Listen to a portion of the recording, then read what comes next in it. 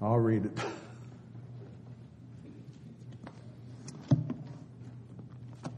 We're in the Gospel of Luke as we were this morning, just back a couple of chapters. We're in chapter 14.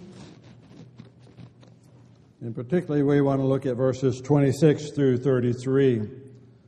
In light of what the song we just sung, what is he worth to your soul? What was Jesus willing to do for us as he came to this earth? If anyone comes to me and does not hate his father and mother, wife and children, brothers and sisters, yes, in his own life also, he cannot be my disciple. And whoever does not bear his cross and come after me cannot be my disciple. For which of you intending to build a tower does not sit down first and count the cost, whether he has enough to finish it, lest after he has laid the foundation and is not able to finish, all who see it begin to mock him, saying, this man began to build, but was not able to finish. Or what king going to make war against another king does not sit down first and consider whether he is able with 10,000 to meet him who comes against him with 20,000? Or else while the other is still a great way off, he sends a delegation and asks conditions for peace. So likewise, whoever of you does not forsake all, he cannot be my disciple. Quite a challenge to think about what is being asked of us if we really want to be a disciple of Jesus. Are we willing to count the cost? And it's twofold. Count the cost for serving God, and count the cost for not serving God,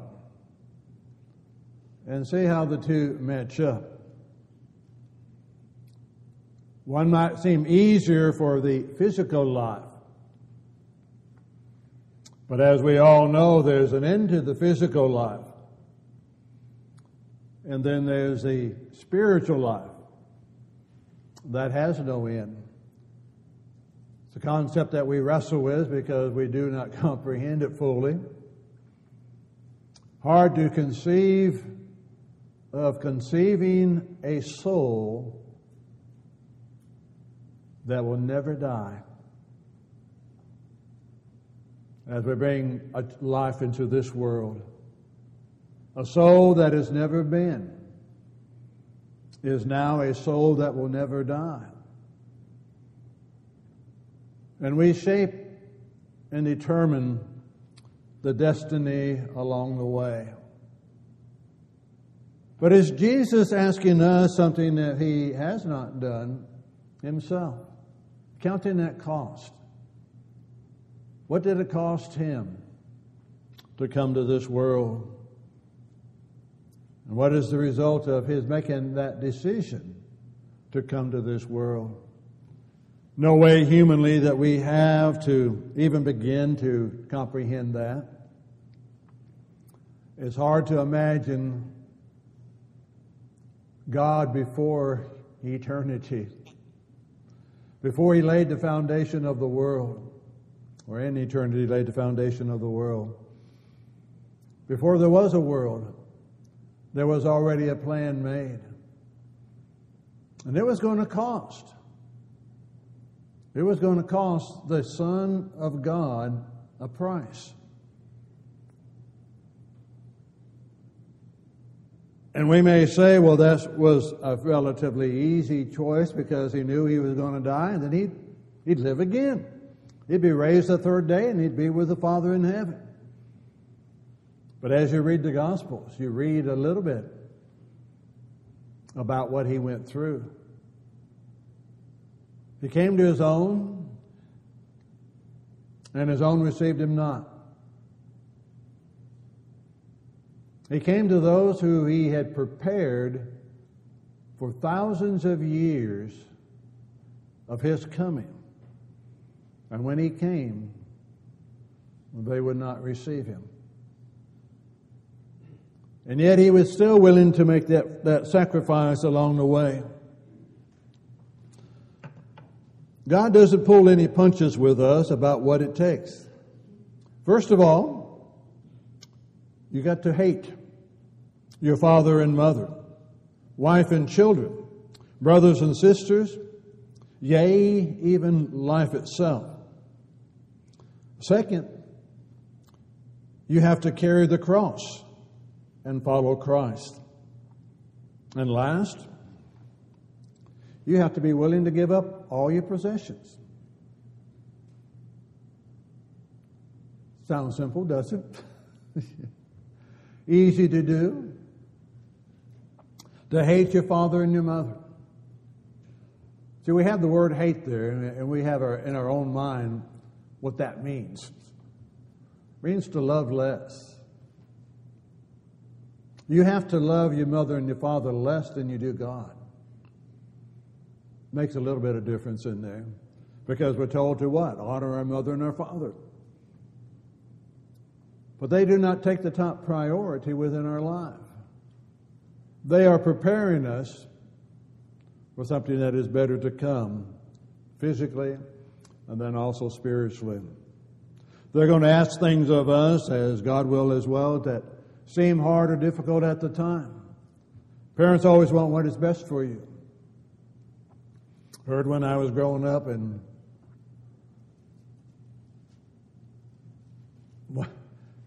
I had a friend who went to school, and he would always talk about he finished in the top 10 of his class. And there's only 10 students in his class. They always want us to do better than what we can do. Been told many times, and I don't know how many times, but enough times I remember it. You need to do well in school, David. If you do not do well in school, you end up being a ditch digger. And my response, under my breath, would I'd be the happiest ditch digger there was. But evidently that didn't work out either. Mom got her way. But you have to realize what they're wanting. What is Jesus really wanting from us? He's wanting what is best for us here, but it may not seem that way. And we live life long enough to know that things that we pursued at a younger age is no longer a top priority in our life. And it's gone by the wayside. And it's all the way through life. We keep changing our priorities as we go through life. And it's to try to remind us, again, we are going to move on through this life. Is this as simple as what's been brought out? Jesus' words do not sound like they're black and white.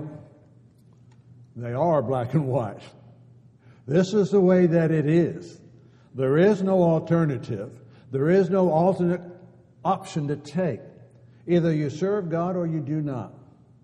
If you serve God from a heart that's true to Him, there's a blessing that is beyond this world.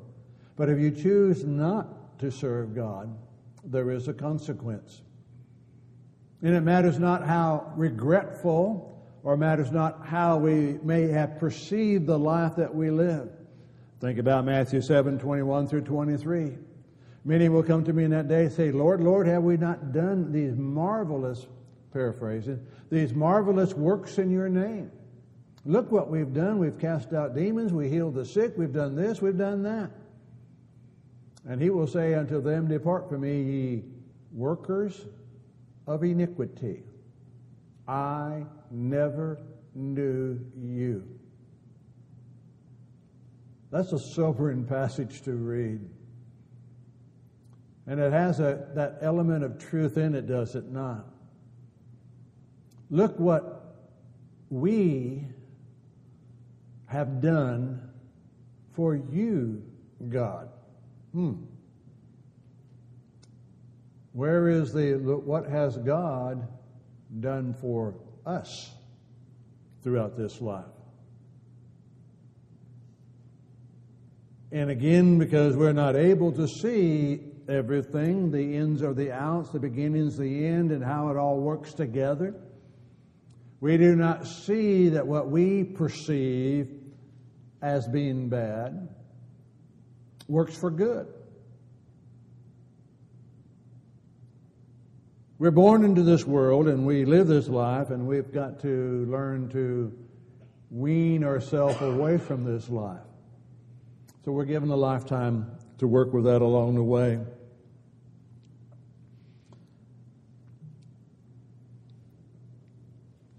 How do we view what Jesus is teaching? There are restaurants that seem to be going out of business, it seems, along the way. The buffet-style restaurants. There's still a number of them around. I always like going to them because I get to pick out what I want. Years ago, when I was going to preacher meetings, I would tell Pat, they're going out to lunch after the meeting. He said, "Where are you going?" I said, "I'm going to a restaurant, and they have a salad bar there." And she said, "Oh, good for you." Yeah. We helped her sister move one time, and they took us out to dinner after we helped them move, and they took us to a restaurant that had a salad bar. She found out what was on the salad bar. It's not just salad. I was in trouble after that because they had desserts, and I could use those desserts, and haven't been there in a while, but I always enjoyed going to the Golden Corral because they had that flowing chocolate. And you could chocolate coat over whatever it is you want to chocolate coat. I just put a bowl under there and get a bowl of chocolate. We're simply saying Christianity is not of that nature. You're not free to go through and say, "Well, I like this, but I do not like that, and I like this, I do not like to do that particular thing. So I pick to do what I like to do." No, we get to do it all. We choose to follow Him. Jesus did not.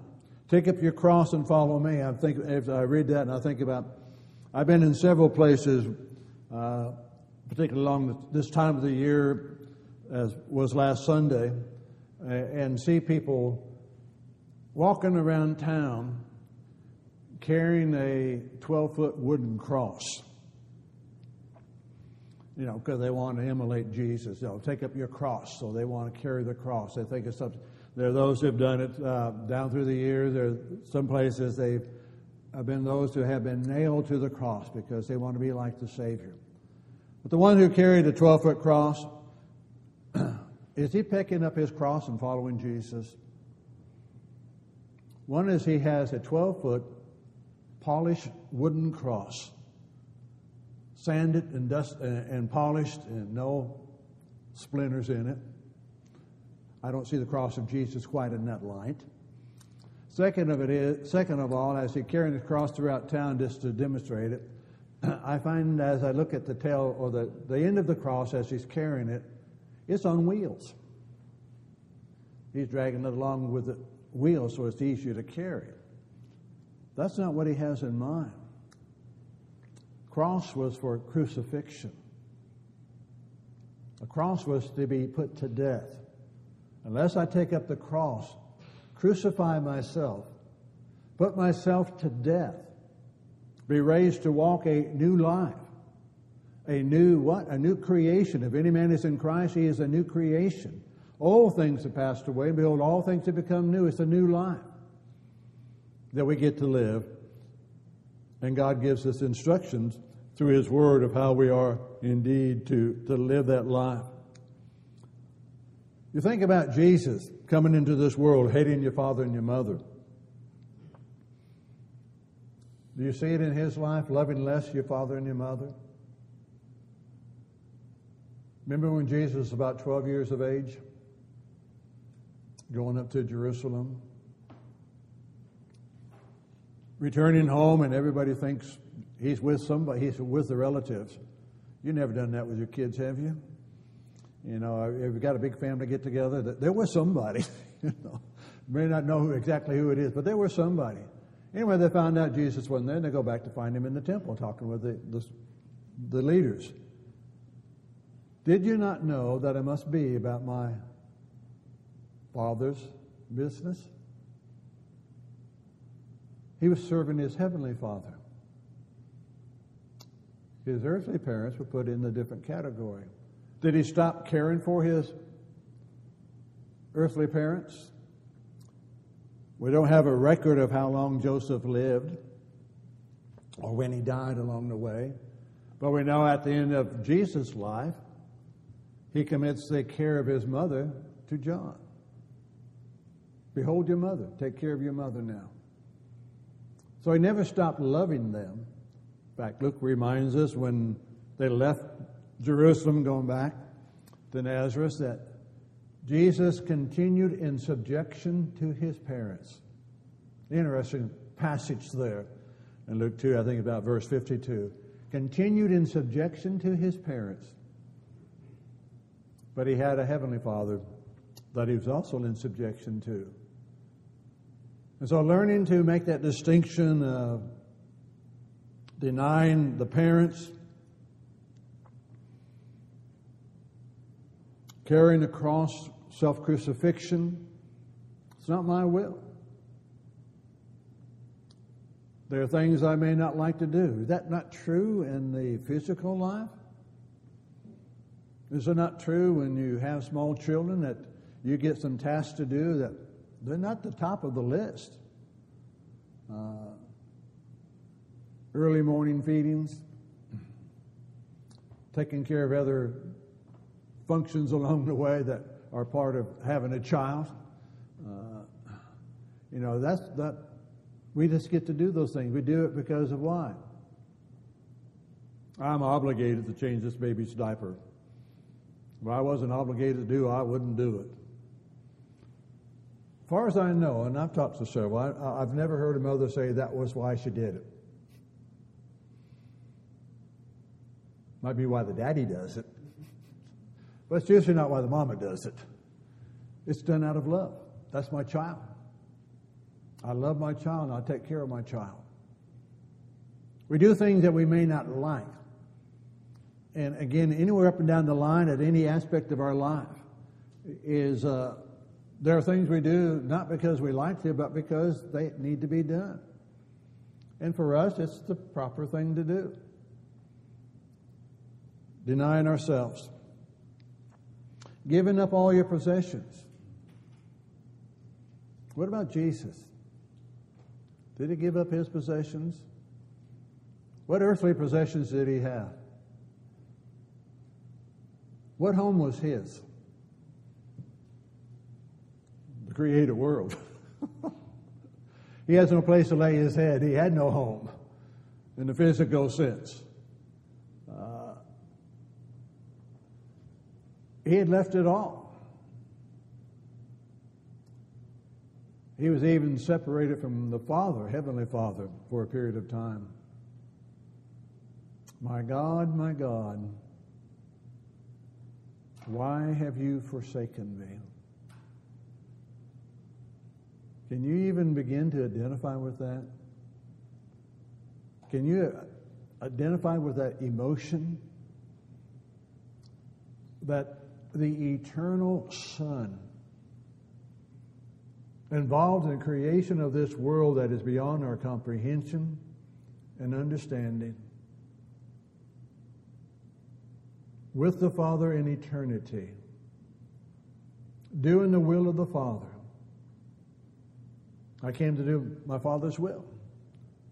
That such a prayer would be uttered on that cross. And one in the Garden of Gethsemane.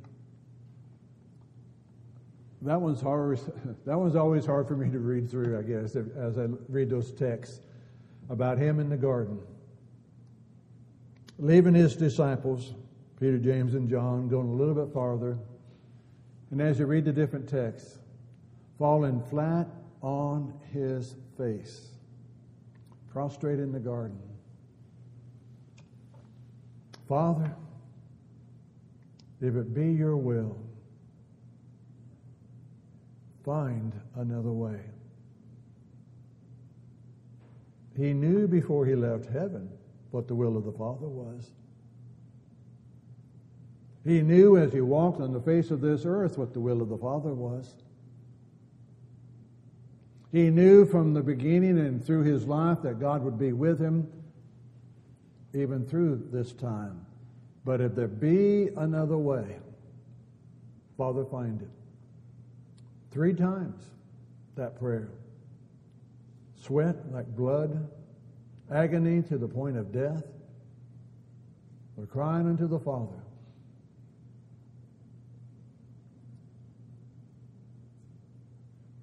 But have you read on? What happened when he came back the 3rd time?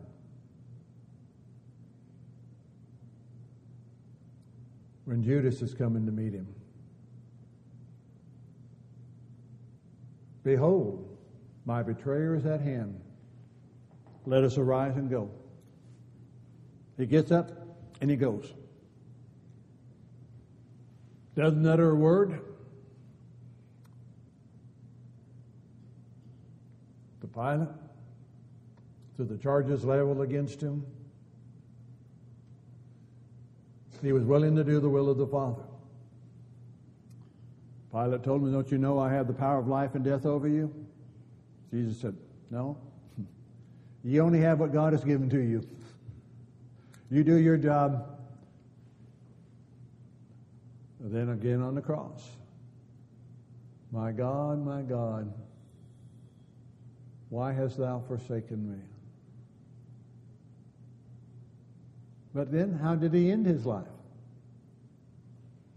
Depends on which gospel you're reading. The one that says, Father, into your hands I commit my spirit. And he gave up the ghost. He gave up his life. I like that. It tells me that the Son of the living God, who dwelt on this earth as a human being, had ups and downs throughout his life. It did not all go smoothly for him. He came to his own, and his own did not accept him. They rejected him. He would talk to them, and they took up stones to stone him. They mocked him. They ridiculed him. But he never quit trusting the Father in heaven. Take up the cross and follow me. Count the cost. Relatively easy to count the cost here. Oh, we can do that. But rest assured, and we already know, but rest assured that as you walk here on this earth, Satan is not leaving you alone. Neither is God, but Satan is not leaving you alone. And I'm sure that you have found out that he is fairly deceptive in what he says and what he does. He can make it sound so right.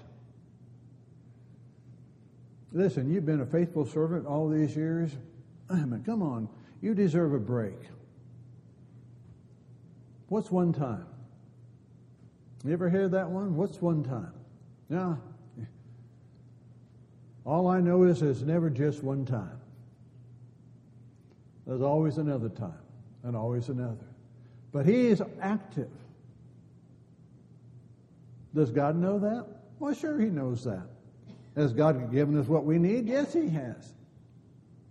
Resist the devil. He'll flee from you. Well, I would resist him if I could see him. See, he's a spiritual being. How do you find a spiritual being whom you cannot see, who is very deceptive in what he does? How he can leave out a word, add a word, twist it to fit the situation that you're in at the particular time, make it sound the logical thing to do. How do you fight that? Draw near to God, and He'll draw near to you. That's how you fight Him. You draw near to God. He gives you what you need to resist Him. You get the reminder as we read through the Scriptures. Any of God's people down through time have been persecuted. It's not new to us. It's always been there. And God's people have always been able to be faithful unto Him. That's what we need to be reminded of. Well, they didn't go through the same things we're going through. Yes, they did. The lust of the eyes, the lust of the flesh, and the pride of life. Those are the three main areas of temptation that Satan uses. Have they changed?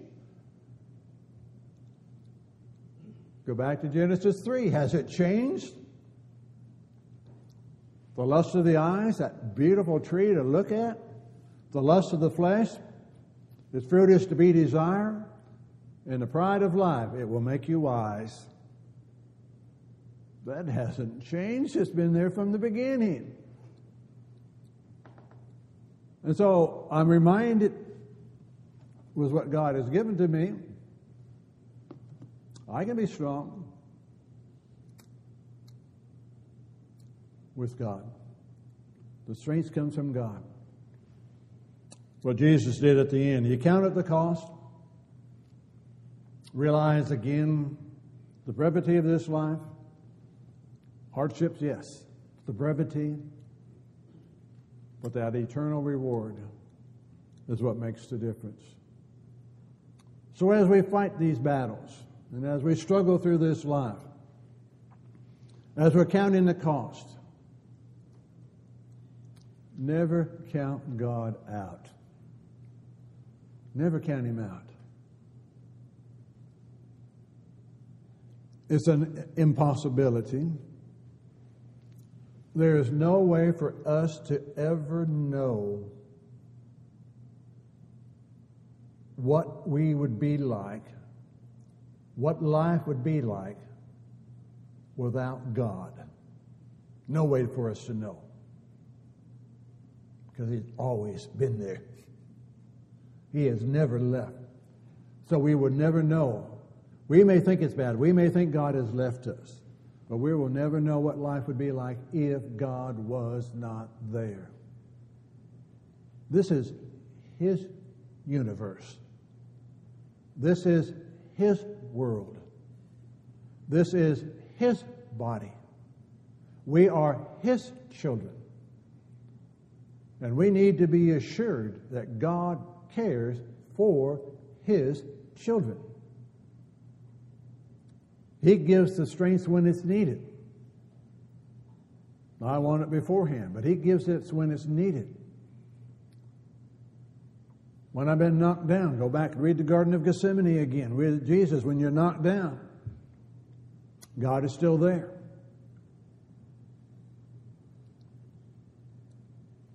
The prayer was answered. Father, be Thy will, find another way. The prayer was answered. There is not another way. This is it. That's why He can say, let us go. Come on. The betrayer's at hand. Let's go on through with what needs to be done. Let's glorify God. As you look at your life, where are you? Bringing honor and glory to God? I pray so. Trusting Him in all the trials that we go through? I pray so. Trusting Him that He'll see us through this life. And more than that, He'll see us into eternity. I pray so. But the choice is always ours individually. We can encourage one another. We need to keep doing that. We can pray for each other. We need to keep doing that. But ultimately, the choice is yours and it's mine. What will we choose in serving God? Where do you stand? Not in your eyes, but where do you stand in the eyes of God? If you need to make a change, God is always there. If we could assist you or we could help you, we're here for that. If you need to respond to that invitation, if we could help you, indeed we would bid you to come as together we stand and sing.